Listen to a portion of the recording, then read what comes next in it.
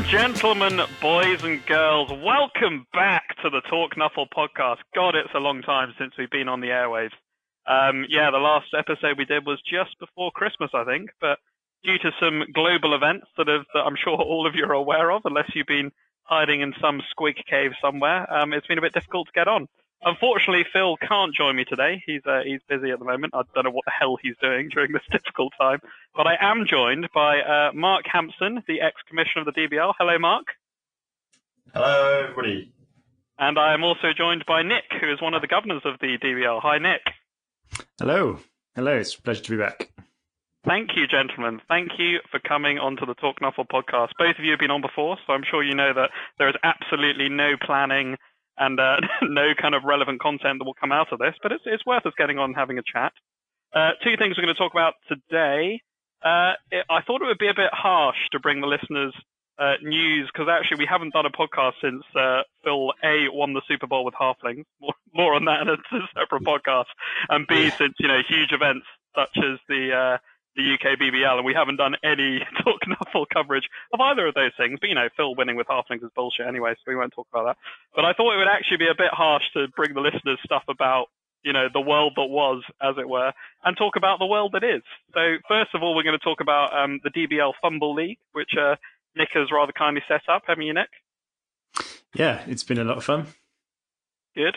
So we're going to talk about that first, and then we're going to roll into the Snotling reveal that was revealed on Warhammer Community, and actually the trees that came out. So there's been a couple of reveals on the Warhammer Community website, which has been cool. So first of all, Nick, Not plus, yeah. Yeah, well, actually, the other thing I thought I'd roll into first is we are going to do a DBL bulletin soon. And I've done some gossip column stuff for the DBL Bulletin, which is like a magazine that we do for the DBL. And one of the gossip things is going to be about the Snotling Noblar rant release. So there's been like all this rage on the DBL, mainly, put forth by me. But there has been quite a lot of rage Agent about chaos there. Hey, Mark, what do you reckon? Runts, Snotlings, or Noblars? The new team? I think the new team is Snotlings. Yeah, I think the new team are Snotlings. Why are they not runts? Just because... I don't know. But I guess they're the same thing. I'm imagining them both pointing at each other, going, "Are you? No, are you? What are you?" But I don't even know what they are. It really feels to me, Tom, like you are just provoking this controversy for no actual reason. No one else seems to really care very much. I know. Well, unfortunately, they keep fueling it. So Nick, are you saying that I would provoke some sort of controversy for no reason? Where's that come from? That's a shock statement, isn't it? But yeah, maybe. Okay, so first of all, let's go into the DBL Fumble League. Nick, when did you set that up? Well, we kind of had the group going on Fumble, years ago even, but very, very few people were really involved, and it was very sort of unstructured, and it was mostly just, to be honest, it was mostly Jimbo and myself playing games when we were supposed to be working on weekdays, and developing some. Did Jimbo work? I don't. Yeah, it's rumored to. Yeah, but anyway, so obviously when everyone went into this isolation business, Fumble seemed to be the perfect thing to keep some bowl going, and we've now got 8 or 9 coaches who are, well, more actually, probably 10 or 12 coaches who are pretty consistently involved in the group. We've got, I think, I just having a quick look, we've got 73 teams. Wow. Most of those teams belong to Isaac. I think probably Alex is second behind. But so they've been playing sort of fairly ad hoc for the last several weeks. But then James and I decided to set up something a bit more structured, which is where we are now. And it's going very, very well. We've just started the quarterfinals, but I guess I probably sort of go back to the beginning and do a little overview of who's taken part and what teams we had playing. What do you reckon? Yeah, I think so. I mean, first of all, what I'd say about Fumble is I really like Fumble. It's kind of because I've always played up until the lockdown. Actually, I've always played Blood Bowl 2. which is fun. It's got like, you know, your kind of Gucci cool anime. Have you played Blood Bowl 2, Mark? I think you played on the PS4 or something, haven't you? Yeah, we actually have a DBL PS4 league as well. We've got 16 coaches on there. So yeah, we've been playing that a lot. Because Tony's on that as well, isn't he? Who's on the DBL PS4 league? Just to segue slightly. Let me check. I know we've got Tony. We've got a few in others that have added themselves as well. Fraser's actually running it. Oh, nice. Who was the semi-finalist from this year's DBL. So Fraser's bothering to play Blood Bowl and actually put some time in. That's excellent news. Yeah, Fraser's playing. He's using the Bretonians. Hewitt's using the Lizardmen. Tom Hewitt. Tony's using the Losers, of course. Got a guy called Jason. Jason using the Orcs. I'm using the Nurgle. Colin, the Gov, using Dark Elves. We've got Guns. Dan Guns playing Chosen. Chris Fairs, he's playing the Vampires. Oh, nice. We've got Tom Dean playing Undead, who's one of the UU guys. David, one of the UU guys. He's using Wood Elves. Jack Payne, I think you played, Tom. He's playing... Yeah, I played Jack, Team England 9th Age wannabe, Jack Payne. Yeah. I think he's using High Elves. We've got Lawrence from the UU playing Amazons. Danger Ross, Dark Elves. Got a guy called Tim, who's a ringer, playing Khemri. Ben, UU, he's got the Dark Elves. And then we've got Anthony, another ringer, who's used the Dwarves. Oh, awesome. So yeah, 16 of us. 15 Pretty rounds. Yeah, great crowd. And you've got many more coaches than we have. So yeah, you have. Well, that's what I was saying. So I do like Blood Bowl 2. I think it's cool. It just, it rapes my laptop battery life because of you know how much it takes to go, and B, it does tend to take a bit longer because it's got all these awesome animations that make it more enjoyable to play. But Bumble's just really nice and simple in a kind of nice and simple Blood Bowl-y fashion. I think there's a lot to be said for the fact that Fumble is a slightly more pure representation of the Blood Bowl rule set as well, which is kind of ironic considering all the strange things you can do with it. But in terms of the Secret League and Sunty League and things as well. But in terms of the actual representation of the game, it's more hardcore in terms of making you declare your action before you do anything and all that sort of stuff, which I think is... Yeah, that's an interesting one in Blood Bowl 2, isn't it? Where you can pass after you've moved. Yeah, I've definitely encountered some coaches who are new to tabletop who have quite experienced players on Blood Bowl 2 who just don't have that discipline and then often end up, leading to slightly uncomfortable conversations during a game if they've, they make a move and they're like, oh, I'm going to pass. And like, no, you already rolled to dodge and all that kind of stuff. So I think it's just useful to have a game that doesn't allow that possibility. It can be a bit problematic sometimes, Blood Bowl 2. There are other things I think that are quite useful about Fumble in that, a game can take as long as you want. There is a time limit per turn, but it's only enforced if the other coach wants to. So it's quite, I think, in a way, it's quite good for teaching people. If you have a voice call, you can just be like, oh, well, here are your options and take your time talking through and stuff. And you can pause a game in the middle. And I mean, I had a game with a mate that lasted nearly 2 weeks because we kept pausing. He's very new, so that's why it's not just that I'm very slow. And also, you were in theory working. Oh, was this mate James? No, it wasn't James. No, it was somebody else. Oh, sorry. He asked me not to make jokes about him being slow anymore. Sorry, I failed. Only 8 minutes in. Shall we bleep it out? I'll edit it out. No, I won't. That's a lie. We love you, James. He's the only person that listens to this podcast, so unfortunately he will actually hear this, which is a shame. But there you go. So yeah, let's move on into the Fumble League. So we kicked it off. Carry on, Nick. When did we do it? I don't know. It was quite soon after. Well, I suppose we kind of set up a pre-season early on in the lockdown progression timeline, and we had quite a few people join that, and we were just mainly at the time playing quite loose games without really any sort of idea of a structure.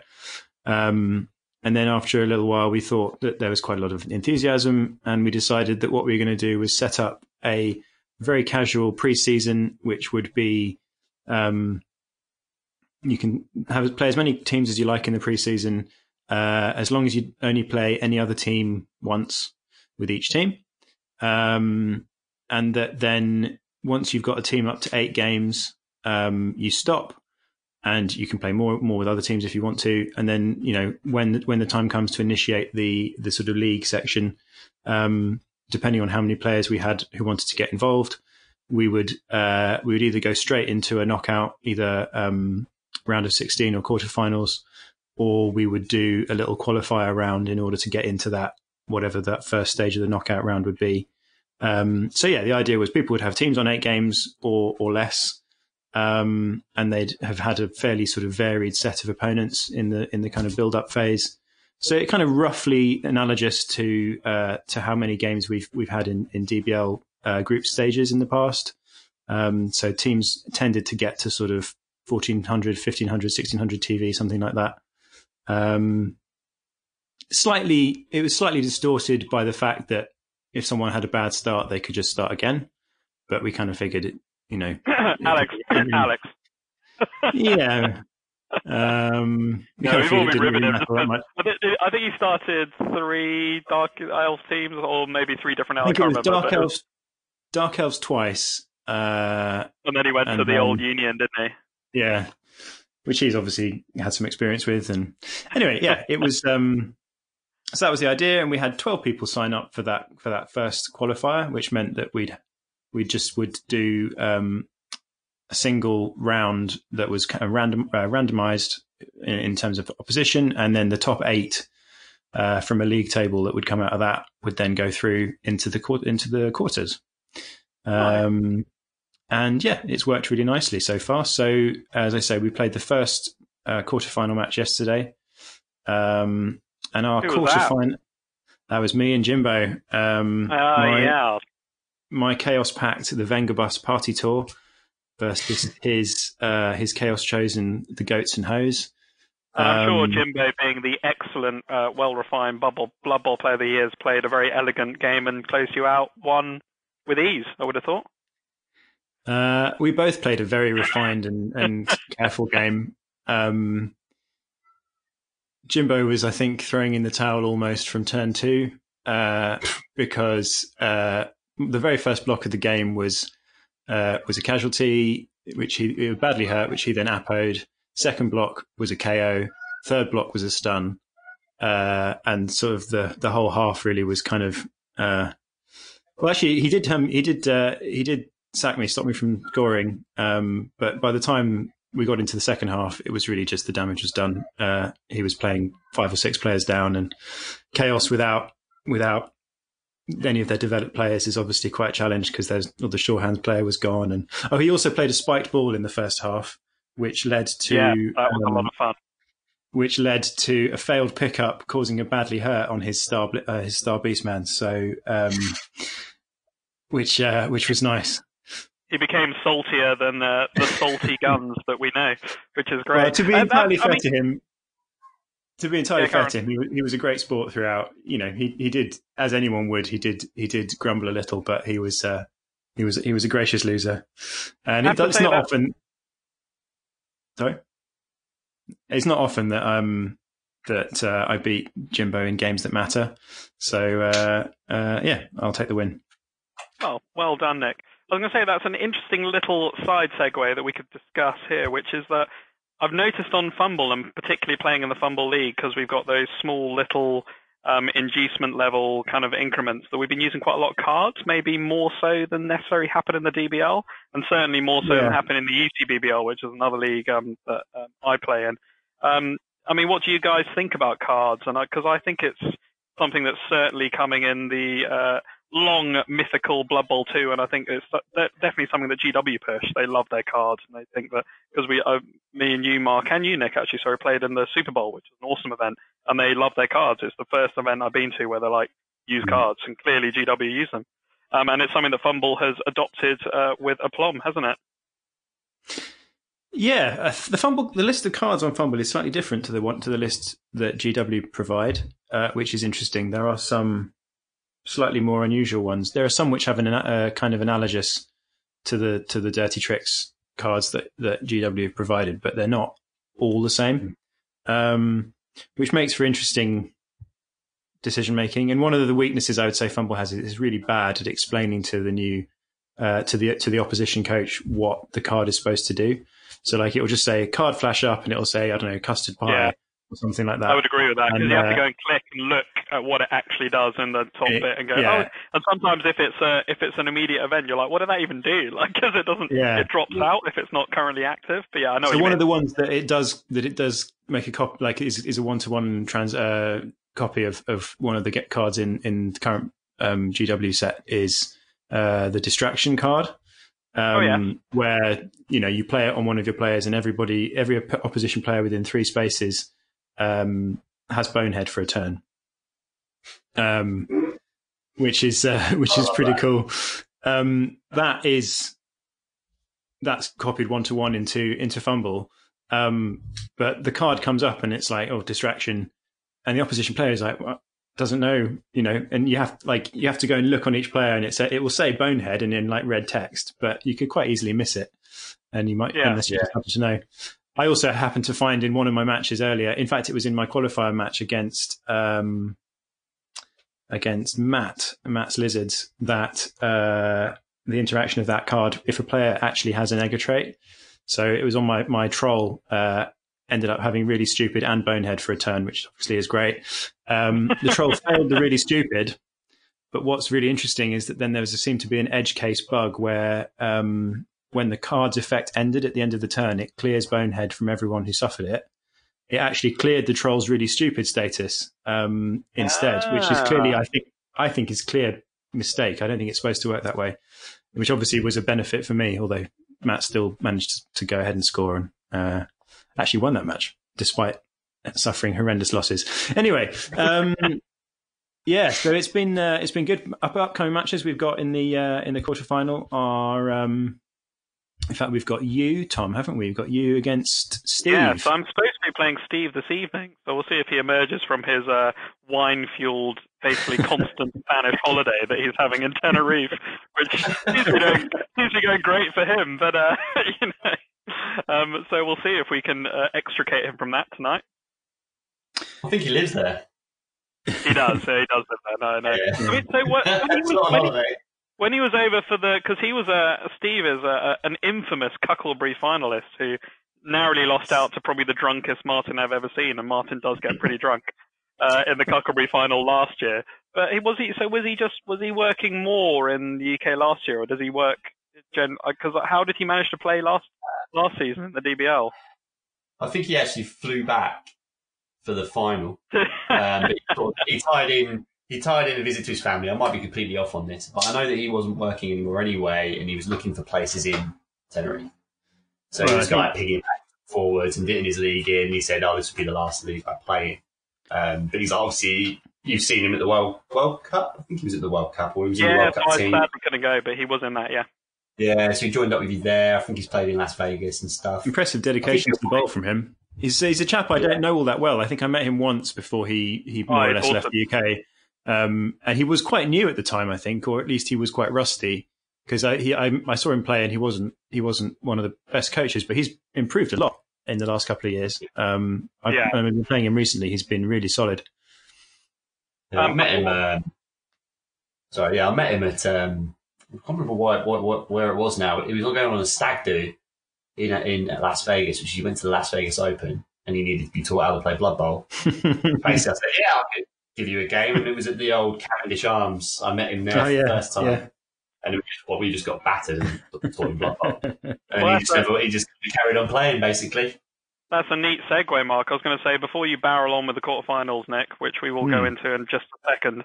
Mark, you've now taken over from Matt the running of the Underworld University, the DBL's intro to Blood Bowl, which I think is a great scheme that we do, because it is a hard game to get into, and once people get into it, it's actually quite easy to learn, and then it's easy to learn. It's probably easy to learn, but hard to get good at. Where we were talking with cards and stuff, things like that, the GW rule set. Do you introduce cards to Underworld University people early, or is that something that comes in late, or how do you tend to do that? So I think inducements don't really come into the game for maybe 4 or 5 games, especially like cards like that. So you don't have to worry too much. Some of the coaches kind of know what they're doing. They know about inducements, but they may not know all of them. The issue is with cards is that, especially the Games Workshop ones, is that there was an original bunch of decks, but then with each race that come out, that you can add more to them. Yeah. And those packs go out of print. And I mean, the whole got to catch them all out angle for the cards is really, really tricky. It's just a really interesting dynamic because I do feel that GW like it, and they have a general strategy of getting new players into games. Certainly with Age of Sigmar that I've seen, and I would have thought that the new Blood Bowl 2 is going to have a strong card dynamic. So it's just interesting that you as clearly an entry person into the game where you get people in that maybe that doesn't come in so much. And I would have thought that when they bring people in Warhammer World and that comes into their league, they probably do bring cards in early. So it's just an interesting dynamic, I think. The rules for the game for the 2016 edition is that you draw cards anyway for free. You just take 2 or 3. Yeah. I can't remember exactly the rules, but you basically just draw however many you want. You get some points to spend at the beginning of the game. And when I went to the tutorials that they were doing in the Games Workshops when it first came out, that's what they were doing. So I preferred the inducement way of doing it, and that's what we did for the DBL as of 2016. We just kind of went, hey, look, let's just make the inducements. They're quite a lot of fun. Yeah. We use them a lot, test them out over the sort of off season. And they were good fun. Some of them are too much. Some of the miscellaneous mayhem, I think they're called. Yeah, there are a couple of... The Kingmaker! Yeah, the Kingmaker play is outrageous. But yeah, they're one of them things. If they're going to introduce more cards, great. If it becomes more of a deck-based game, who knows what's going to happen? Thoughts. I was just interested because the Underworld, the UU is obviously an entry to the DBL. So no thoughts about maybe making it a little bit different and saying, we're going to try more of the Games Workshop, 16 rules edition because it's an entry thing, and then introduce them to the DBL rules. You very much put in the DBL rules, whatever those are. There's no only DBL rule we use is the sponsorship rule, just so the guys have a bit more cash. Everything else is stripped off. It's basically vanilla Blood Bowl, none of the bells and whistles, no weather tables, no additional parts for the teams. Well, that's why I asked, because obviously vanilla Blood Bowl to me would actually be including cards, because that's if someone pick up the rules, that would be what if someone turned. So, for example, if someone turned up at the UU having never played Blood Bowl but bought the rulebook, they would be like, "Cool, so I'm going to draw my cards now." Potentially, maybe that hasn't happened, but potentially that would be something they'd expect, and you just go very much straight, just standard rules, no cards, nothing else, and then build from there. In theory, it'd be great, right? It'd make the games more fun, but I think it's tough enough as it is. That added complexity of 4 cards, whatever it is you can draw at the beginning of the game. What am I doing and what does that mean? And it's too much. I think as simple as possible is best for new players. To the point where we created sort of a list of teams. So it was beginners teams, intermediate, advanced. And we would say, if you're brand new to Blood Bowl, never played in the league, try and pick one of these beginner teams. And then some of the coaches who were coming back were like, well, try and pick an advanced team or intermediate team, try and test yourself. Oh, nice. Trying to make it. It's kind of like a tiering system, just to try and get the guys to try something new. And also it kind of evens it out. There's always going to be somebody who's better than you think they are who picked Wood Elves. There's not a lot you can do about that. But yeah, one of the things, it's tough. Some of the guys really, struggle early on, but I think even some of the guys who really struggled are starting to get it. Unfortunately, we got 2 or 3 weeks in and had to postpone the season, of course. Yeah. Oh, yeah, very sad. I hadn't quite grasped it. It was quite so early in the season. I thought it was longer, but yeah. Yeah, there's only 3 or 4 weeks in. 3 or 4 weeks in, and we've had to just draw a line under it. If we can get it going again, then we will. More likely, we'll just start again for an autumn semester. Well, I guess for the autumn season, then we'll send Jimbo back to play UU and maybe learn the rules of Blood Bowl a bit better before coming and playing a DBL. I think that's something Jimbo really needs to focus on. Would you agree?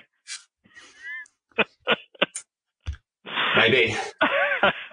Right, Nick. Let's dive back into the quarterfinalists. So you've played Jimbo so far, ironically, and destroyed him in cold blood. I'm hoping to play Steve tonight. Yeah, your freakish Dark Elf team. Having spent all of the years I've known you rinsing elf players, you've started an elf team and you've created an absolute monster. I think you've got 3 Edge 5 players. You've got a Strength 4 Mighty Blow Witch. It's just ridiculous. And a So the star player of that team is actually the wrestle tackle. What's she got now? She's got a third skill. There's a wrestle tackle witch with something else. Strip ball, is it, maybe? Oh yeah, wrestle tackle strip ball. She's got wrestle tackle and strip ball, and then there's all the other players, and she's the one that sits on that and goes, "Cool, so come at me, and I've got the ball. Thank you." Yeah. But yeah, I mean, I actually built the team for the long game, so I've got an agility 5 runner, but he also rolled a double, so I went for strong arm because I was like, well, if I can get strong arm and accurate, then he becomes ridiculous. But I'm not even sure he's going to get to accurate. But yeah, I mean, there's a few players in there that are just You've created a monster. It's true. So poor Steve. Steve's got some Bretonians. They're looking pretty good. Let me just have a look at them. They spill the beans. We love the Brets. Yeah. So he's got a Burke. He's got a blodge stepping knight. He's got a knight with guard, mighty blow tackle knight, and another knight just with dodge. OP. His yeomen aren't looking terribly developed. One's got guard, one's got plus move, and then he's got sprinkling of linemen. So I would cautiously say I think Tom's probably going to win this just because. Yeah, he's got the insane. Brits don't do well against Dark Elves. And clicking on things and rolling and like getting 2 pluses is really difficult. So there's also you'll be pleased to see there's an armor value 6 peasant who'll probably be stabbed as soon as you have a chance. Ninja Child will be going straight in for the stab. I have an assassin called Ninja Child because why not? But yeah, good luck to Steve. Everybody will be backing Steve, clearly. I don't feel I can, in any good conscience, offer any luck to you, Tom, because your team is filth. But thanks. But I will enjoy playing either team in the next round. Then we've got so we'll be playing in the semis, won't we? If that goes. So because of the way the bracketing works, it'll be either you or Steve playing against my Vengabus. Then next up we have got. We don't know when necessarily these other ones are going to be played, by the way. So next up we've got James and Rory. James is. Oh, we do actually. They're playing tomorrow night. They are playing tomorrow night. Oh, nice, cool. So as we're recording, today is Sunday. They'll be recording. They'll be playing on Monday at 6 p.m. I think. We can DBLers who are listening to this, because this will go out this evening, can tune in on Monday night, tomorrow night, to watch that if you want. You need to have downloaded Java to watch it, don't you? Yeah, you need to. You basically need to do everything you would have to do in order to play the game. I was kind of wondering about trying to set up a Twitch in order to stream them, but I don't really know how to do that. So I might look into that, see if I can get it sorted. Because we could, there is a potential to get this kind of Zoom sort of situation with 2 or 3 of us on who know about the game. I'm doing air quotes for the listeners, but know about the game and potentially chat about what guys are doing on the screen. And possibly. Yeah, that could be good. That'd be quite fun. So we we've can got come in and chat. Talk about it, so. James and Rory tomorrow night. James's necromantic team called. It's a name that I find I feel a sort of instinctive, uncomfortable feeling about. I'm not really sure how it's supposed to be pronounced. Necropiles, necropoles. I'm not sure. Necropile, as in necrophilia, I guess. Well, yeah, probably. Anyway, James gets quite academic. As a necropiles, I would have said as necropile. That just sounds really uncomfortable. Anyway, that team's developed pretty well. I played it with a couple of my teams in the preseason. But they're up against Rory's delicious desert rats, who are a Skaven team in tribute to the famous World War II desert formation. And the desert rats, and they are just ridiculous. They've leveled so well. They are, they're quite fearsome. So let's have a look. Any standout players for James? He's managed to level both of his flesh golems. One's got block and guard, which is very nice. One's got block. Blodge werewolf. Yeah, I mean it's a decent team. It's fine. But Rory's team is. He's not got that. He's not got the Holy Grail double on a werewolf yet. Not yet, for the block. Mighty blow, claw, piece. So Rory's got. In fact, we should mention that Rory only qualified by virtue of being one of the higher. It's similar to my team by virtue of being one of the two highest ranking losing players. Rory managed to pull off a one-turner in the final turn to get himself to 2 touchdowns. So even though Alex had got 3, Rory managed to squeak through. No pun intended. Cheesy. Yeah, it's a good one, isn't it? And so that was good. Isaac was very disappointed because if that hadn't happened, he'd have gone through on CAS difference. But well, fortunately, Isaac has basically put in no time to this fumble situation, so he can't be particularly upset. Yeah. What is he on now? 80 games in isolation or something ridiculous? Something ridiculous, yeah. But yeah, so we've got Rory's got Gutter Runner, who's got plus strength and blodge, sidestep, diving tackle. It's all crazy. And of course, Rory is an excellent player. So really good Gutter Runners. He hasn't got. Has he got a Rat Ogre? I think he bought one. He did get a Rat Ogre, but also his blitzers are very well developed. He's got a blitzer who's got tackle, grab, and guard, and another who's got mighty blow, tackle, and guard. So 2 Skaven blitzers who, in the course of 9 games, have got up to, between them, have got 67 SPP, which is nuts. So yeah, that's going to be a corker. That's definitely. Rory knows to score with them. And it is the DBL Kamish versus each other, which is excellent. I'll enjoy that immensely. The final quarterfinal, the last quarterfinal, is Alex's Half-Blood Harlequins, who actually came top of the qualifier stage with a 3-2 victory against Rory's Rats. They're looking really good. They've got several AG5 players. They've got really developed catchers. They're all nasty against Matt's rather beleaguered Lizardmen team, who I did my part in ruining in the qualifier. My troll really earned its stripes there by killing a Crocs on a both down, and then cazzing another Saurus or something like that again on a both down. I mean, the only sort of long-term damage to Matt's team was the dead Crocs. A skink died, I think, as well, but it wasn't. There wasn't all that much in the way of lasting damage. But he only had like 4 players on at the end. He still managed to win one. Was it 2-1 or 1-0? Can't remember, but he squeaked a final turn touchdown that was one for the ages. It was an excellent match. In fact, I highly recommend watching that if you can, because it was a really good match. And that is one of the really cool things about Fumble is one can go back and re-look through that. Yeah, you can replay any match, which is really cool. Cool. So that's where we are now, and look forward to the next couple of rounds and see how things go. Nice. I'm sure we'll get you on, Nick, in the next couple of weeks. I'm going to try and do some more of these podcasts. We'll have a chat about how it's going and try and keep the DBLers updated.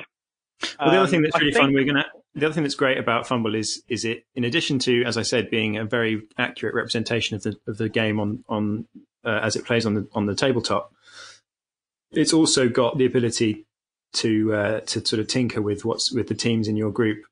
So you can make all sorts of crazy stuff. You can set up tournaments, or you can do all kinds of crazy house rules. And there are 2 entire sets of other teams. So Stunty League and Secret League, which have got just all sorts of craziness, exploring various areas of Warhammer lore to bring in extra teams. So after we finish this tournament, we're going to do another one of the Secret League. We've already started playing some Secret League matches among the group. Those who got their teams up to 8 sooner than others started playing Secret League about a week ago. And you get craziness. So you've got like different bloodline vampire teams, for example, or various. Yeah, the Larmians are super cool. Yeah, various kind of subdivisions of chaos and all that sort of stuff. So they're a lot of fun. They are. You have to have a slightly different mindset because there's just so many. You can't possibly know what every team's supposed to do. So you kind of have to. You have to recognise that every match is going to be a bit of a surprise. Do your homework. Yeah, and it's given that there's something like 80 teams in there. It is remarkable how well balanced it is. There are some which are problematic, but there are mostly there's a pretty good range of balance in there, and it's a great effort by whoever puts it together. I think it's a guy called Gary, and I've actually had a couple of chats too about sort of using Secret League stuff in tabletop and things. And anyway, it's going to be really fun and a bit of a change from the same old thing. But yeah, the current league is definitely our focus for the moment, and it's going to hopefully be an exciting finish. Well, I think that is something for the future. I'm keen to collaborate with you, Lick, on Secret League, actual tabletop leagues, and see if we can get a few guys together who want to do that. Because one of the big things that it brings in is conversions. You've got to be prepared. I think if you want to play Secret League properly, you've got to be prepared to convert and paint a team properly. Personally, I don't think you can turn up with I'm going to bring my, Dark Elf team and I'm going to use it as demonic demonettes, whatever, and just, that's going to be great. I think you've got to, for me, the point of it would be you're going to immerse yourself in the idea of playing in this Secret League event, convert, paint the team, and take part properly. For me, that's what I Yes. I broadly agree with you. I think some of them don't need that much converting. You could do a sort of a fairly easy sort of, Norse, for example, could be used for quite a few of the teams quite easily. Yeah. You could add a couple of positionals. I don't think you have to go to town on converting everything. But I also, as someone who loves converting and modelling, I would like to do it myself. I just, as I agree with you, it's sort of, it's a mindset basically that we would try and encourage. And it's interesting. It's fortunate that unfortunately, Simians can't be included in the Secret League because they're actually in the real league. So that's a shame for all of us. It is, absolutely. We should point out that of course, as soon as Tom was given an opportunity, he used Simians in the Fumble League, and he really tried to get a team off the ground, and they just didn't work very well. They really are great. I think. I'll do it again. So because it depends how long this lockdown goes on, but assuming it's going to be another month or so, which is what we're hearing at the moment, I would have thought at the end of these finals we might do another real league one, and it depends how long it goes on.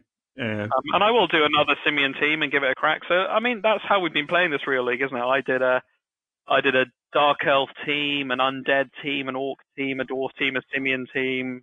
I think that was it. I did a Slan team as well, but I only played one game. I just didn't really enjoy them. And that was the beauty of the event, is that you could try out a few different teams, develop them as you want, play a few more games. And I got 2 teams, so that I got Simians up to 8 games, and the chimpanzees kept dying, which was a shame. But I got the Undead, I got up to 7. I got the Dark Elves up to 8, and I was like, they're just so ridiculous. I owe it to the elf cunts that are out there to take this team and see what we can do with it. So I did take them. But that's the great thing about it, isn't it? You can try, and that is the thing about Fumble in general, is you can try stuff out without buying the models, give it a go, see how it goes, but for me, it always comes back to the tabletop. Like I'll look back to these teams for the tabletop as well and see what I want to bring back. I think my summary of it is that for me, Fumble feels like a very good way. Once you get your head around it initially, it's a very good way to improve your tabletop skills. I think because it sort of feels more like a board game than Blood Bowl 2, in my opinion. It looks more like it, when you're sitting at a table and looking down at and you've got to think about things yourself a bit more rather than I know what you mean. Seeing all the kind of crazy line of dodges you might be able to, there's stuff that you might think of attempting in Blood Bowl 2 that then suddenly the interface will be like, this is a terrible idea. And oh no, that's a mistake, that kind of stuff. Whereas Fumble doesn't quite, anyway. It's my preference. I do like, they both have their place, and I absolutely recognise that Blood Bowl 2 is very popular. But yeah, Fumble's the game for me when it comes to digital Blood Bowl. Excellent. Well, Nick, maybe play a game later tonight if you're free. Yeah, who knows? We'll see. I might actually try. Like I said, I hope the missus feels better, because that's always something that we're real life is very important. So I hope she feels better. Thank you very much. Thank you very much for coming on and giving your time up. It's always great to have you on. Absolute pleasure. Happy to. Mark, we'll take. Karen. Cool. Mark, we will take a quick break here and then come back and talk about the snotling.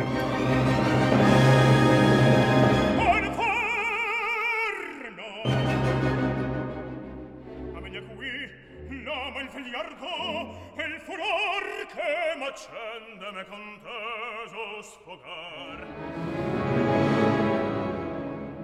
Tu m'uccidesti il padre, tu m'imponi il mio tesoro, trema in eco, già troppo era una...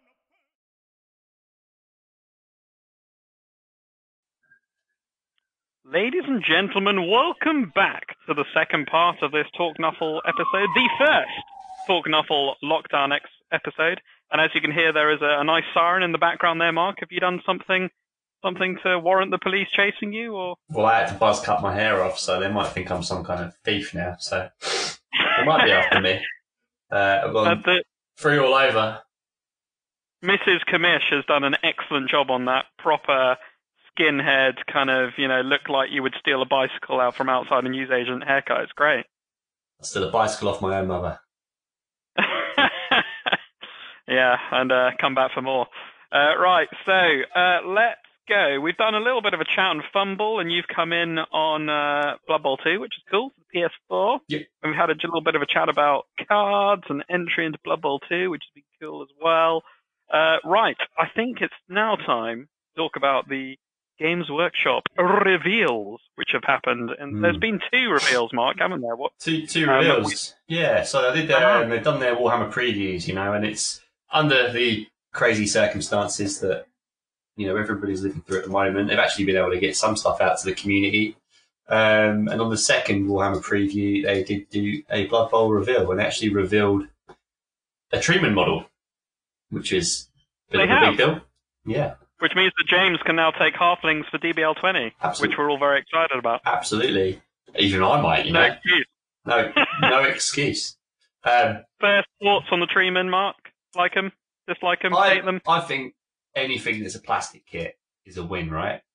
Because you can still mess about with it easier. It's not resin. It's not as malleable. So even if you're not too keen on it, you can do stuff to it and kit bash it with some of the other more wood elfy bits that you get. I don't even know what they're called. Slivaneth? Exactly. Yeah. And it's a build on the Deep Root kit, really, isn't it? I actually really love the Deep Root kit. It's quite the Deep Root kit's more complex than the new GW plastic one, but it's built in such a way that he's big, he's woody, and he takes up a lot of space, but he's also built that you can fit him on the pitch, which I think these new trees look like they are as well. A lot of the girth of the model is like higher up the model, so he should still be able to stand next to the smaller models, which is good. Yeah, they've done a good job on a lot of their models, really. A lot of them have a decent way, because it is a board game, which is different for what Games Workshop do. I think a lot of people don't realise it, is that Blood Bowl is a board game with miniatures. Yeah. So the miniatures need to do something for the board game, which is lay on one side and then lay on the other. They need to be both stunned and prone. Not all of their models do that, but then of course there's the problem of actually getting the miniatures in there. I've got 2 trolls that I've converted for the goblins, pink wafers, and they're just awkward. They're not really built for it. Their hands get in the way. They're not really the right size. Whereas I think these treatment would probably do the job. Yeah. So I think that you can make a wood elf version or a wood elf variant, and I think that you can make, of course, the halfling variant. So yeah, it'll be interesting to see how that kit looks. But what do you think?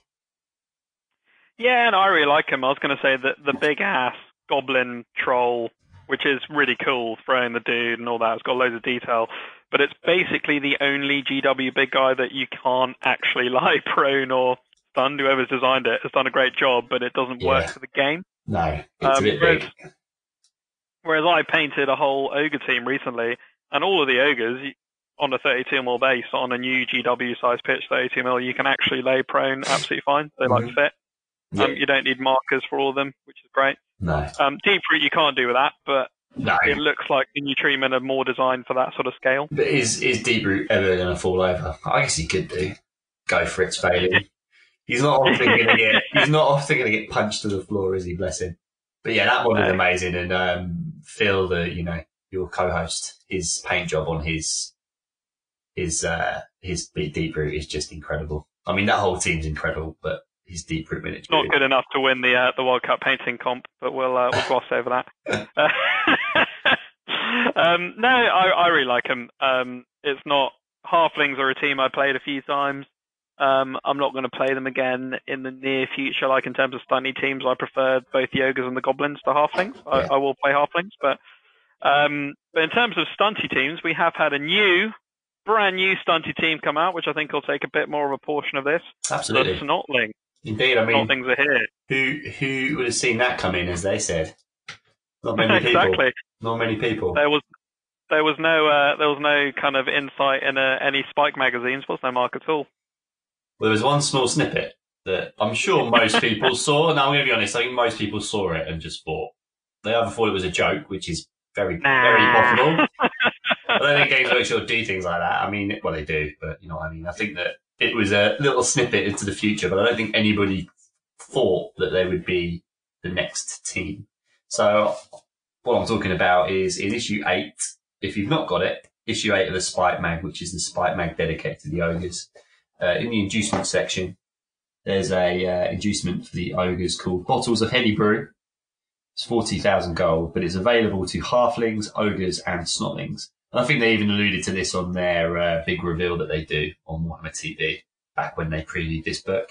But yeah, basically, I won't go into what the thing does, but effectively it's just about getting the stunties pissed up. But yeah, just the fact that they reference, that's just it, isn't it? D3 players with the stunty skill currently on the pitch get, what do they get? Oh, Dauntless, Frenzy, and Really Stupid. I mean, hilarious. Well, sounds like fun to me. But yeah, so that previewed Snotling teams. And I mean, there was a bit of excitement at the time, but I think a lot of people kind of just brushed it off. But yeah, fantastic to see them. People were talking about it being a misprint, weren't they? Like, Snotling? Is that a thing? Or is that coming? Or what's going on? I mean, that's the thing about the whole, like, and I've been chatting about it on the DBL chat purely because I was trying to generate a bit of an old hammer, old school debate in that if you're a kind of grumpy old NAF playing ECBBLer type person, you will call the little green men, shall we say, who play for the ogres, Snotlings, because you always have. They've always been Snotlings for about 20 years. Snotlings is what they are, and that's what they've always been. And then suddenly in Death Zone 1 or 2, whichever one it was, where they brought up a new team list and stuff. Yeah, it was the Team of Legends. No, they brought out Team of Legend, didn't they? Yeah, and they called them runts. And I remember the rage. There was rage at the time. Everyone going, "They're Snotlings. They're not called runts." And clearly, GW had this whole plan of, we're going to bring out Snotlings. So they must. I reckon there would have been two sneaky, nerdy guys in a room at some point going on. Oh, we need to, we're going to bring out Snotlings, so we need to come up with a name here. I don't think so. I reckon it's maybe made more of an accident because in the old Warhammer world, or the world that was, whatever you want to call it, if you're into your old fantasy or if you're into AOS, whatever's floats your boat. But in the old Warhammer, the Ogre Kingdoms book came out, I want to say 2003.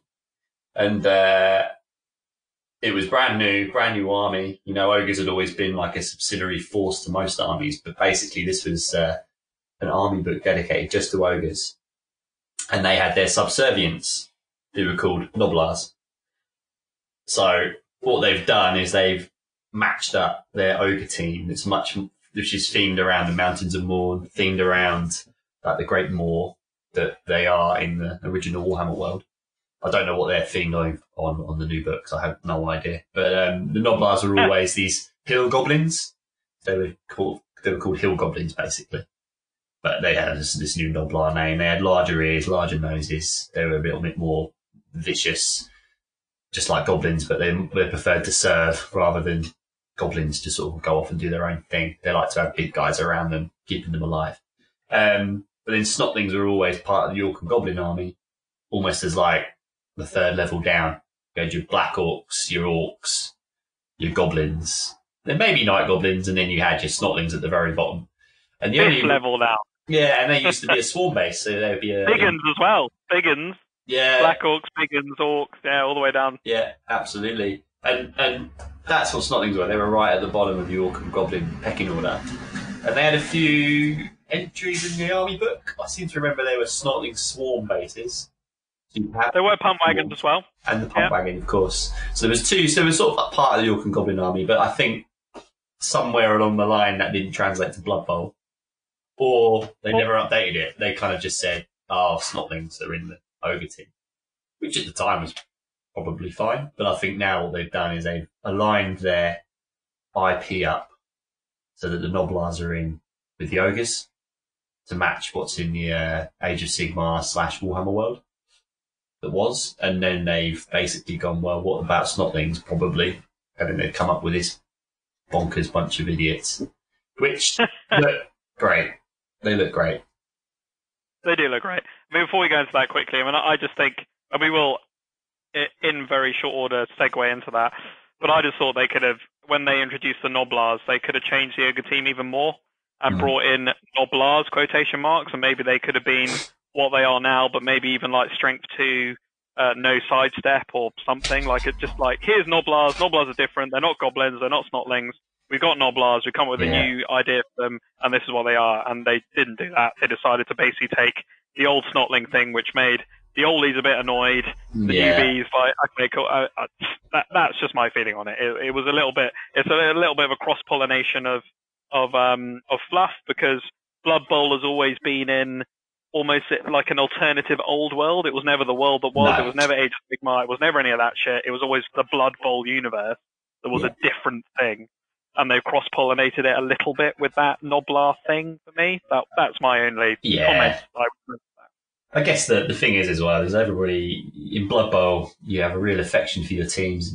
You know, new players coming into it will as well, but there'll be like people out there who've played an Ogre team for what, 20 years maybe? And they've just got used to it being this way. I guess they couldn't change the rules because of that. And I know that they're, the JTY and the guys on the, Warhammer TV, they talked about they didn't want to change the teams too much. They only really wanted to add little extra pieces to it, which is why they put the Runt Hunter. Don't say 20 that. years Don't ago, say that quickly. Ogres had halflings. There was a point when ogres had halflings. There was also a point when ogres could have 11 ogres. Yeah, there have been a lot of different iterations of the ogres, and they actually had halflings for a while, and they decided that was too OP and changed them to be Snotlings and kind of change it around and all that. So I think there were things they could have done. I think if they'd gone back to halflings, we could have seen them amalgamate the new halfling release with ogres and potentially put them both together, which would have caused rage, but would have actually been closer to the older edition. So totally. There's always different ways you can go, isn't there? There's always worse things they could have done. So I think, hey, look, the roster's basically the same. We've got this interesting Runt Punter for the ogres now, who's got a cool, interesting skill. I actually would rather have 6 ogres than the Runt Punter, but hey ho. But at least they didn't just wipe the team out completely, or completely change it. So I think they're trying to be as honourable as they can to the original edition and the original rules and stuff and the original players. But they are now probably looking to start developing stuff, which is cool. It's exciting, right? As they've done with the Snotlings. Yeah. Which are, people were looking for Chorfs and they were looking for the Norse or vampires or like something, but what they got were the Snotlings. These little dudes are really bringing the fight to Blood Bowl, aren't they? Absolutely, and it clearly shows you that Games Workshop are selling more stunty teams than anything else because you see more of them, more and more. So yeah, this will be the 4th stunty team. First of all, they look fucking cool. I saw them. It was hilarious. I was looking, when the reveal was coming on. So, for the listeners, myself, Mark, Ewan, who's a brand new governor to DBL. Congratulations, Ewan. Another gov, Alex, and who else was on chat? Oh yeah, John came on, and James, the commissioner himself, came onto the chat. And we were chatting, and we were watching the reveals. The Snotlings came on, and my immediate thought was, oh, these are great models. They look absolutely shit from like a rules perspective. Like I was just looking, I was like, these are going to be terrible. But what great models. That's my first impression is what great models. I'm looking now, there's a little dude with a horn who I think is just a normal Snotling. He's like got a Vuvuzela type horn thing going on. Then there's 2 blokes throwing mushrooms who we think are bombardiers, don't we? Yeah, so I just want to listen back if you to want to go through the Echo roster now, do you want to go through what we think the roster is? We've heard from some rumours. We did have some little rumours, and there was a little bits I already knew, but just because of different reasons. But like, they're basically, I think that the normal Snotlings are just the same as Noblars, but who knows? But they may be slightly different. They've got a rule called swarming, which I believe means that they can bring on extra players at the beginning of a drive. Amazing. So that could be fun. It might be D3 or D6, but then also this roster is larger. I don't know how much larger, but it's larger than 0 to 16. So I think this we is think 20 or 24 potentially. Yeah, so they're actually going to have roster 24 guys. I don't think that they're disposable like the Noblars. We're just going to call them Noblars just now because I was going to get well confused. We don't know if they're disposable, but they're probably the same. I don't think they'll have changed them too much. They might be slightly different, but I don't think there'll be too many differences. You've then got these things. So I had a little listen back to get the names because they talked about them on the stream. There's the Stilty Runners. It looks like you can get 2 of those, and all they said was that they're slightly faster, so maybe they got 1 more move, or maybe they have sprint. Might be a little bit like the catchers for the halflings. So they're the guys with the sort of sticks. They just look brilliant. I mean, they are brilliant. Do we think they've got leap like the Pogoers, or would you think they're slightly quicker? That's the impression we've got. I think they're slightly quicker.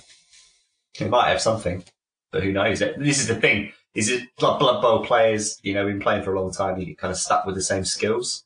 It shows now that they're going to maybe make brand new skills for the new team. So they could have something totally different.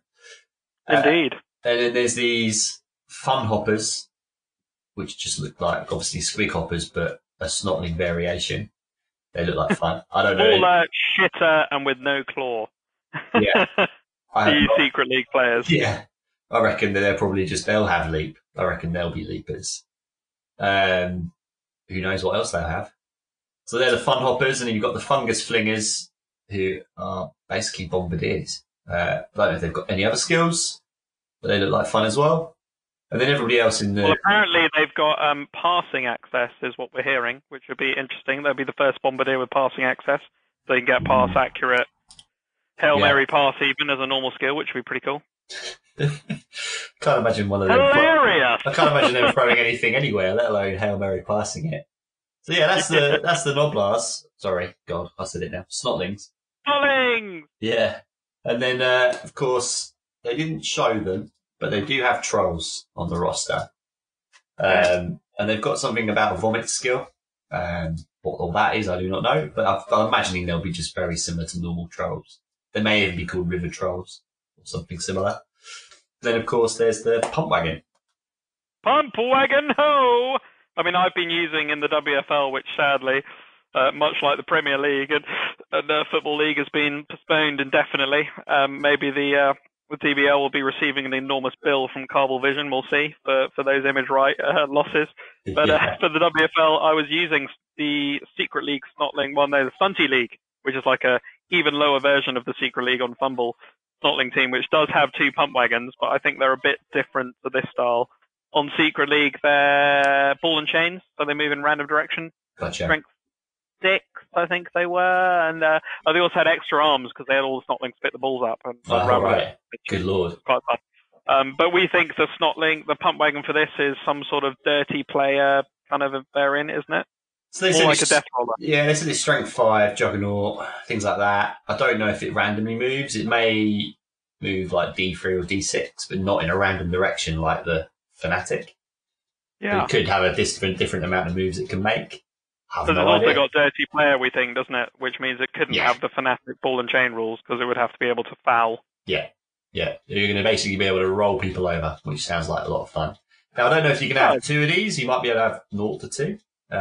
Which could be fun, but we'll have to wait and see. I mean, in general, the roster just seems like absolute carnage. Yeah, just stunty carnage.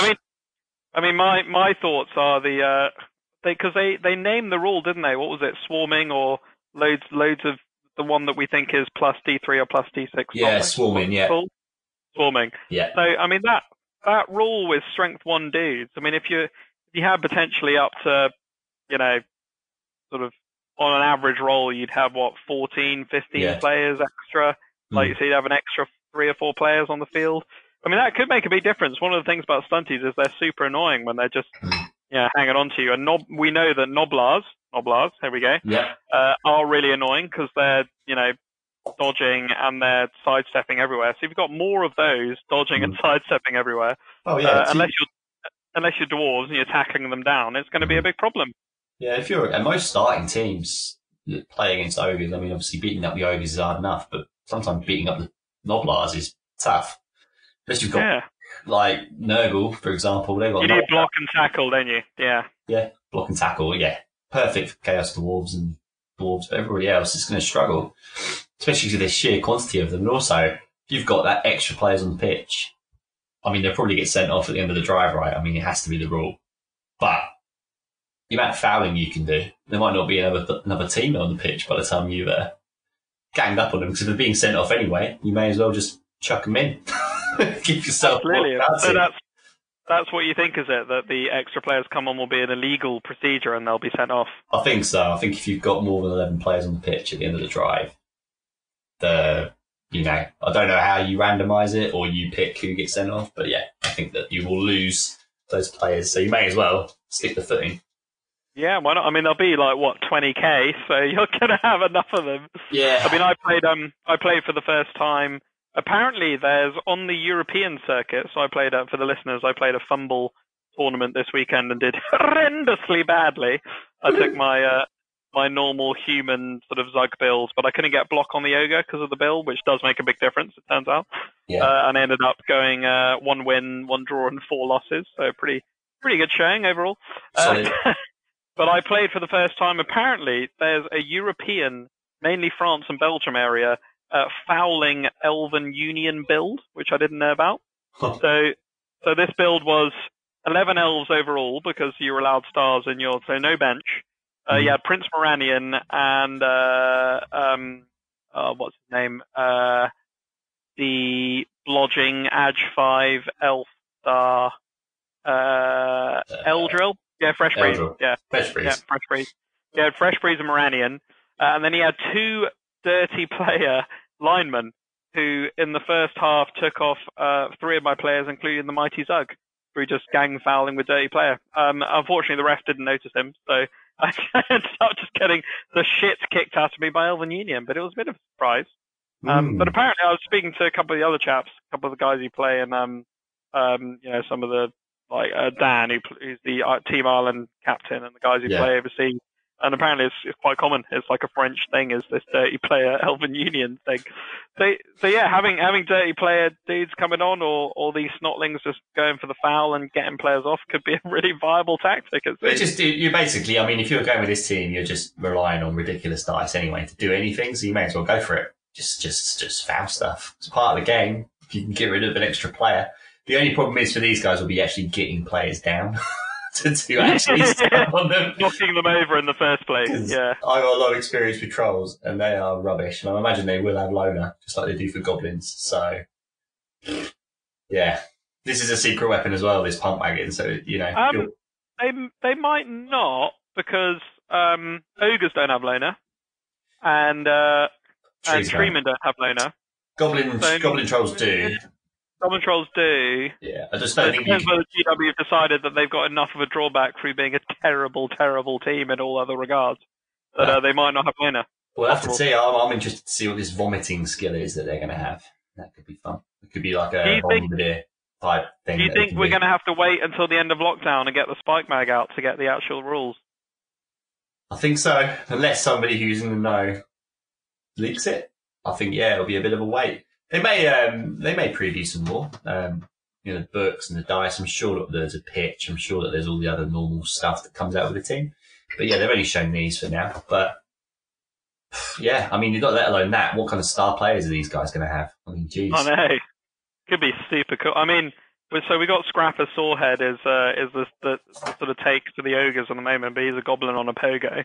So I wonder if I have a star pump wagon, I have a star, stiltsy person, which would be a lot of fun, or maybe a star fungus splinger. Could be cool. Yeah, but also they did say when they made the ogre book, they did strip back to having only 6-star players. They did say that there would be more coming for the ogres at another point. So there may be a few more star players for this team. The Ogre team. It'll be even more confusing because we'll have Snotlings, Noblars, and Ogres, and there'll be stars who might be Noblars, might be Snotlings, might be included for the Ogres, but we don't know. It did feel a shame. It did feel like a shame that there wasn't a Noblar star player. Let's just put it that way. Yeah. I reckon that there will be one in this new book. Who knows? We'll have to see. A lot of fun, though. I think that they're going to be good fun. I mean, any stunty team is just hilarious, but I reckon there'll be lots of leagues now who are going to have lots of these in their leagues. Yeah, I'm looking at the model now for the pump wagon with what's it got, 4 Snotlings on it. One dude's got a little frying pan where it looks like he's definitely taken a dent out of some elf that's run at him, which is great. There's another dude with a catapult flinging something at somebody, probably some snot, and then another guy throwing a rock. It's just a super cool model, that pump wagon, isn't it? It's really cool. Yeah, it is. It's probably very small as well. It's probably only like the size of a Black Orc. It's probably tiny. Yeah, I can see that. Well, it's just going to be a super cool release. I'm very excited about it.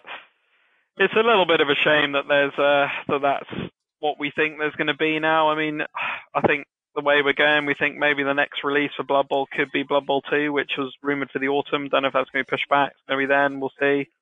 But we don't know if we're going to get any other teams in the next few months. Who knows? I guess it all depends on if the guys can keep, or the Games Workshop guys can keep working at the same speed that they normally can from home. Who knows? I know generally how they release models and what they do. They'll probably be a couple of years ahead. It'll be more the packaging will be a problem. It'll be more the books, all the stuff that they probably don't make in Nottingham. That'll be the stuff they struggle to get hold of. They may have already made these sprues and they're ready to go. It's just that they're not available because they haven't got all the other bits. So it will depend on when the world opens up, But they'll have a backup plan. And the moment that everything can go back to normal, I think that we'll be seeing these straight away.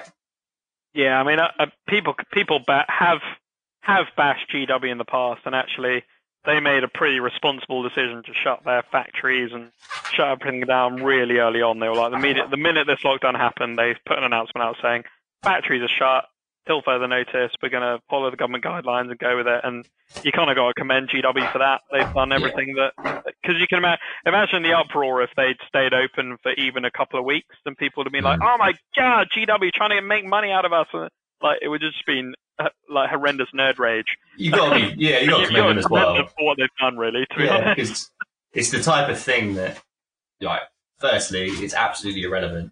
Blood Bowl, Warhammer, in the grand scheme of everything, it's the most unimportant thing possible. So anybody risking their health for this kind of stuff is just ridiculous anyway, right? But, they could have stayed open and they could have been shipping out, because this is the kind of thing. You had Henry Cavill painting miniatures recently, It's the kind of thing people can do in isolation, in quarantine. Paint. I've been painting, you've been painting, we've been doing loads of hobby because you have the extra time to do it. They could have been making loads of money from this. And to be fair to them, they took the right decision. There'll probably be a load of third-party sellers that are really pissed off because they probably want to carry on selling miniatures and they can't get anything from them. But, there's more to life than these stupid games, So fair play to them for that. Outrageous! Inquest! Outrageous. The ex-commish is talking sense. It's crazy. But yeah, I think that what they did was the right thing. There may be some people who are like, "Oh, I don't have any Nuln Oil," and they're upset about it. But it will all come up. It will all open up again. I know that the people who make the paints, well, not the people, but the factory that makes the paints, they're actually making hand sanitizer for the NHS now. So even if this all blows over in when we all get out, whatever it is, the 7th of May. It's going to take at least 3 to 4 weeks before they can even get everything back up to speed. And even then, there'll be some stuff they can't get. There'll be stuff that gets printed in China or printed in America or wherever that is still locked down. So we may see a team, but we may not see a book. We may not see a pitch, And other games, we may not see codexes, army books, battle tomes, whatever they're called. So it's going to be a steady release. It's going to be a steady incremental step back to reality, I think. But the most important thing is everybody should just stay safe, paint what you got, do what you can, and I'm sure everything will open up again soon. Yeah, and with that, we'll segue into the final segment that we always do on the talkNUFFLE podcast, which is the aptly named Hobby Harem, which is what Hobby 1 has been doing at this time. What hobby, Mark, have you been doing in this isolation time? Doing quite a bit. A little bit of gaming, a little bit of hobbying. Yeah, we've been doing a thing called Isolation Bowl. So me and my wife, we thought, I've got all the streaming kit that the DBL uses to stream games, and we don't stream as often as we used to, mainly just due to the technical problems that come up. It's almost impossible to do unless it's in someone's house. So we thought, well, kind of got all the DBLers involved. We've got loads of people on Team Sally, and everyone's on Team Sally, Mark. Everyone's on Team Sally. Everybody decent's on Team Sally. But then I've got pretty decent crew on Team Mark, so I've got some pretty good players too, who clearly just wanted to join my team to be awesome. And we just threw up all the teams that I painted, and then the guys picked the top eight, and then the teams picked them. So Team Sally chose the first team, Team Mark chose the second team. Then we just basically played a small league. We're quite up to halfway through. We just try and do one every couple of days, a game. So that's what we've been doing on the gaming side. It's been quite fun. Sally's sort of partially interested, not too fast. I think she quite enjoys.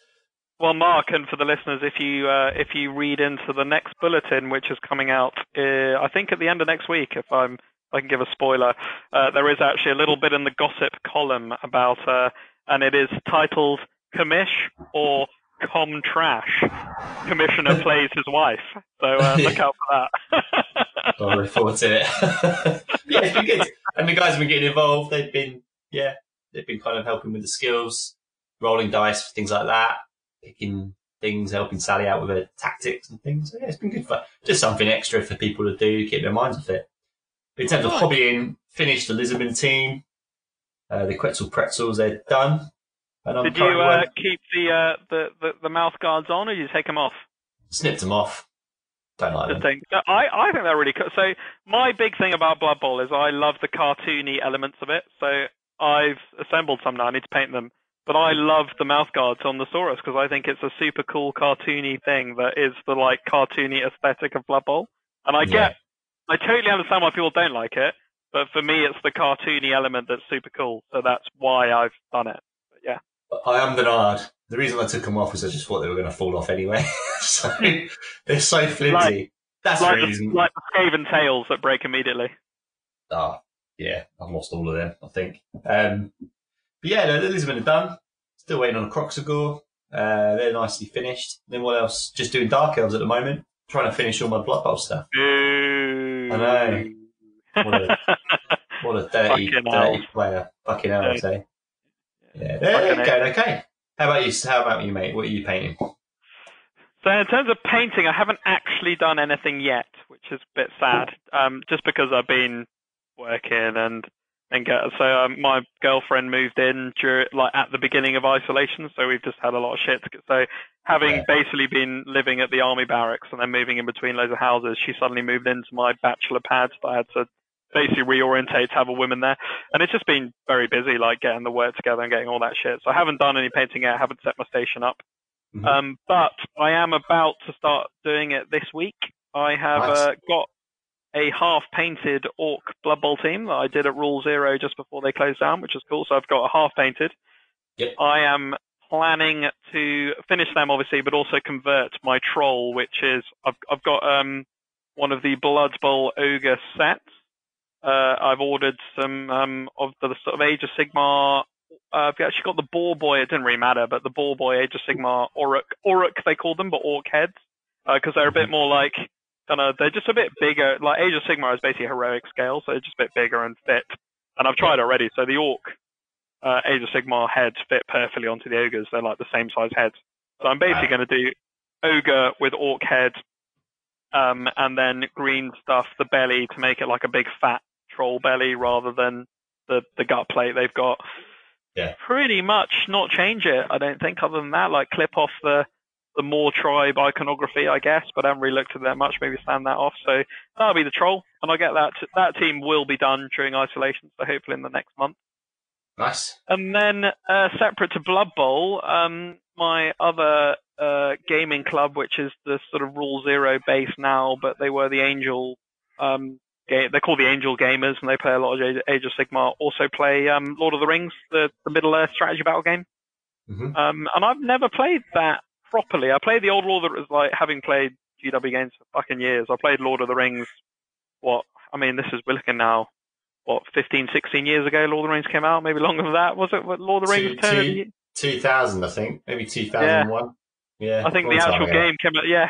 So I remember playing that with my mate, age, what would have been then, 12, 13 or something, yeah. So I remember playing with the Uruk-hai and all that kind of shit. And I remember the game being super awesome with the whole priority thing where Warhammer Fantasy was never like that. And Blood Bowl's one of the games I played where when I first started playing it, it felt similar to Fantasy in that it's a very much you go, I go, you go, I go, where you're not involved in the game.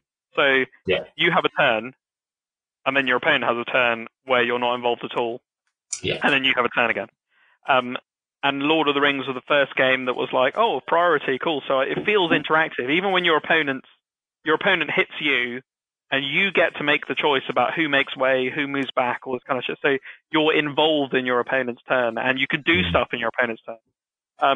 So that was a game that I really enjoyed when I was 12, 13, and now I'm going to get into the Middle Earth strategy battle game, and I've ordered a Rohan army with my mate, and I'm going to paint it, which is going to be cool.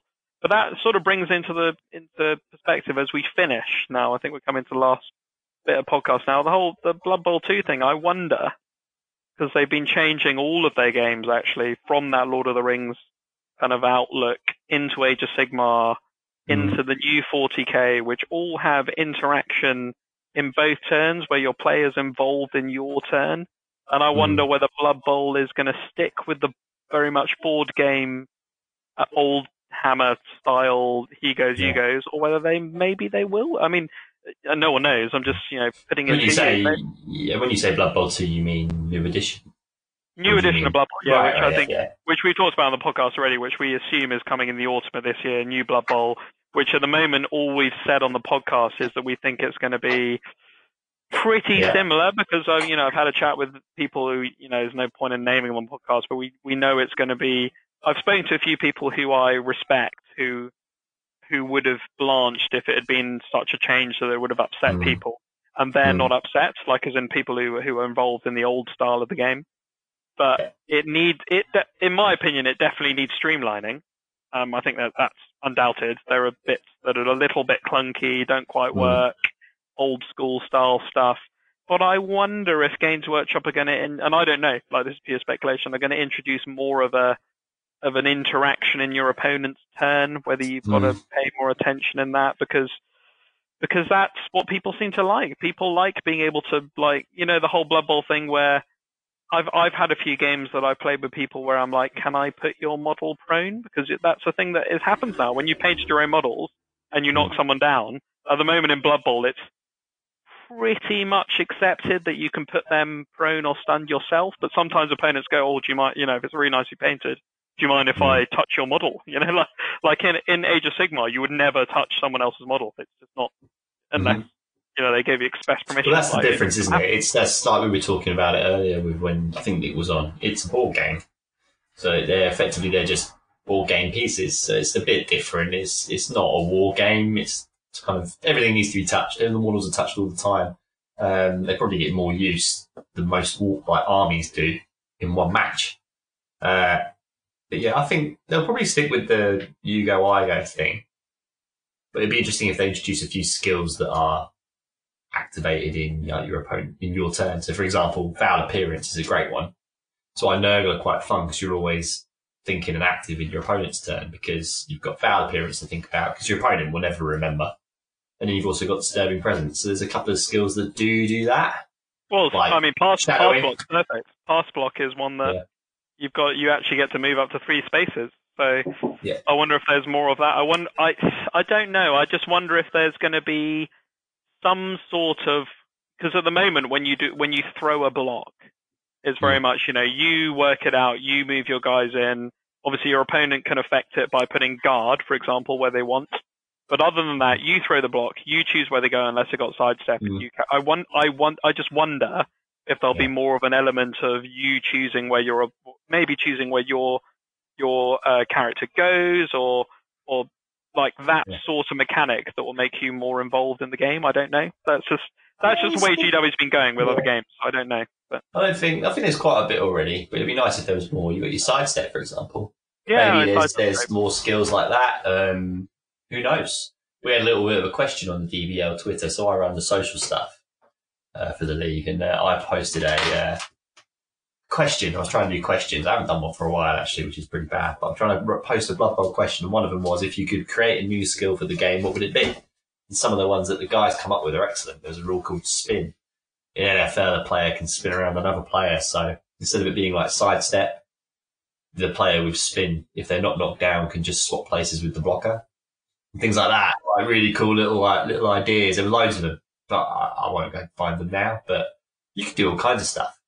It's just how it'll affect the game. And I understand that people who, really, really into that meta of it, who've played it for years, might be a bit, I don't know about this. But we'll see. If the guys who are well into it and know what's going on don't seem too fussed, then I don't think it's going to change.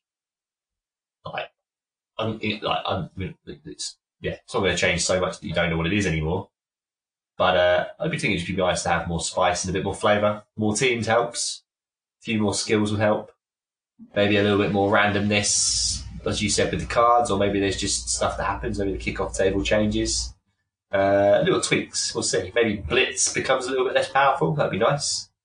What do you mean? Blitz is fantastic. We love it. Maybe an opposite to Blitz. Something where the offensive team can move forward. There's all kinds of stuff they could do. Why not? I think it's worth trying it out. And then they can also add extra flavour. I think the Death Zone 1 and 2 really failed to add that extra flavour in. It was just too much nonsense going on, and it was all just too silly. It needed to be streamlined and made more simple. The game's perfect, right? I think the game works really well. It just maybe needs a little bit of extra spice for the other players, or for probably those players who want to play thematic games, because that's what they're trying to do, right? They've got the competitive style of play, the story-based style of play, and then they've got like Epic and Armageddon, right? And that's never going to work for Blood Bowl, but they might do something a bit more around the thematic Blood Bowl stuff, which would be fun. Yeah, I'd love it if they avoided the Necromunda sort of style of you need like 14 different rule books just to try and understand the game. I mean, that's GW have made a couple of mistakes on that path, and they need to release a new Blood Bowl rules. It's like, cool, buy this, and again, Middle Earth strategy battle game, which is a GW game, is like that. You buy one rule book that's the rules, and then you buy an army book for Middle Earth, and then annoyingly, but not that annoyingly, there's one other army book you have to buy, which is the Hobbit armies, because Hobbit's got different rules in it. But that's all you need, and it's really clear, simple. These are the rules. This is what you do.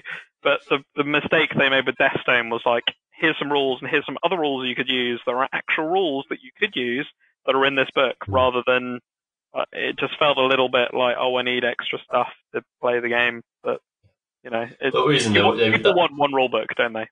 Yeah, there should just be. I mean, there is a rule book in the box, but there should just be a book that just shows you how to play the game. Bingo, nothing else. I know they tried to release it recently, the little one, whatever it was called, and then made mistakes in it. And it was just, I mean, it's basically copy paste, right? How hard can it be? Anyway, enough about that. But and then the spike mags, these things, like this issue 8 cool. here. I like the spike mags. Yeah. They're a really cool idea. Yeah, they add flavour to each team, not a lot, but they add flavour to each team, massive amount of stories and stuff, and just silliness. I think it is a nice break for Games Workshop. Like, there's obviously all their games are quite serious, quite dark, right? But like, you can tell when they're writing this that they also have a bit of a sense of humour. The spike mags are something where you can have the core rules, and then the spike mags come out with a new team, and it's got like some new star players in you can buy because that's cool and fun to play with, and some new flavour.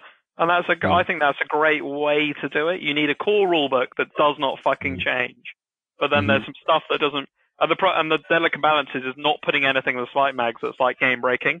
Like you need the spike mag to win the game, kind of thing. But it's got some fun shit that you can use, and that's great.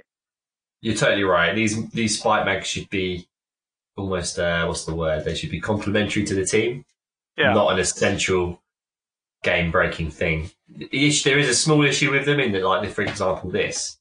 It does have the inducements that, Snotlings can use. But, of course, when you get the Snotling book, this bottles of Heady Brew won't be in it. And these bottles of Heady Brew aren't in the Halfling one either. So, yeah, for sure. They do get you a little bit, and the same with the cards. But, to be honest, once you've got it, you've got it. But as long as it's not crazy, I think it's going to be fine. Well, I wonder if they'll do an Age of Sigmar style where they do Age of Sigmar do something called General's Handbook every year, which is like and now everyone knows it's basically been announced that it's every 12 months. So every 12 months, the General's Handbook comes out and it has all of the rules to use for the next 12 months. A bit like the NAF currently do because GW don't, which is to review the rules in November every year and go, right, this is the shit that's happening for the next year. Like, I feel like GW doing that in the same style they do Age of Sigmar would be awesome, where they release that book they released. But what was it called? There was like a team guide what was the book called they released? Can't remember. But the definitive book. Yeah, they did. They kind of basically released the Blood Bowl. It's called something, but it was basically the rules, but it was just really badly done. But they did. If they released a good version of that, where everything was correct, it had all of the rules, all of the Spike magazine rules, everything for the past year, and was like 20 quid. Everybody would fucking buy it, and that's it. You go by that. Done. Like they sort of half do that. They half do that. They do have the Spike journal, which they release at Christmas, which has all the Spike mags. Gives you all the Spike mags and White Dwarf stuff, which is good if you just don't want to buy all the individuals, but you just want to buy one at the end of the year. But it doesn't have the cool rules in it. So, how many rules? How many pages are the rules? What, 20? Not that much. You could easily fit it in there. But I understand why they want you to get the box set. That's not really a bad thing. It's a good purchase. 2 teams and the pitch, so it's not actually too bad for the price. But yeah, it's a bit frustrating, especially when you can just go online and get the Blood Bowl rules. Anyway, Living Rulebook 6 is exactly the same. But they've done that with Age of Sigmar. All of the Age of Sigmar rules are free online PDFs. That's the model they've gone for Age of Sigmar. You don't have to buy anything to play Age of Sigmar. All the rules are free, and you buy models. But in terms of Blood Bowl, you still have to buy it. So I don't know. They might be going down that path. We'll see. Anyway, Mark, thank you very much for coming on the talkNUFFLE podcast. I'm sure we'll do one of these again. Thank you for having me. That's all right, mate. We looked at the Snotlings, we looked at a bit of Fumble with Nick, and I think we had a great time, haven't we? It's fun. It's fairly painless as well on this recording thing you've got. Ringer is really good. We'll definitely use it again. And yes, listeners, we'll definitely bring you another one of these probably in the next week or two, Mark, if you want to come on again. Yeah, love to. Cool. Speak to you soon. See you later. Bye.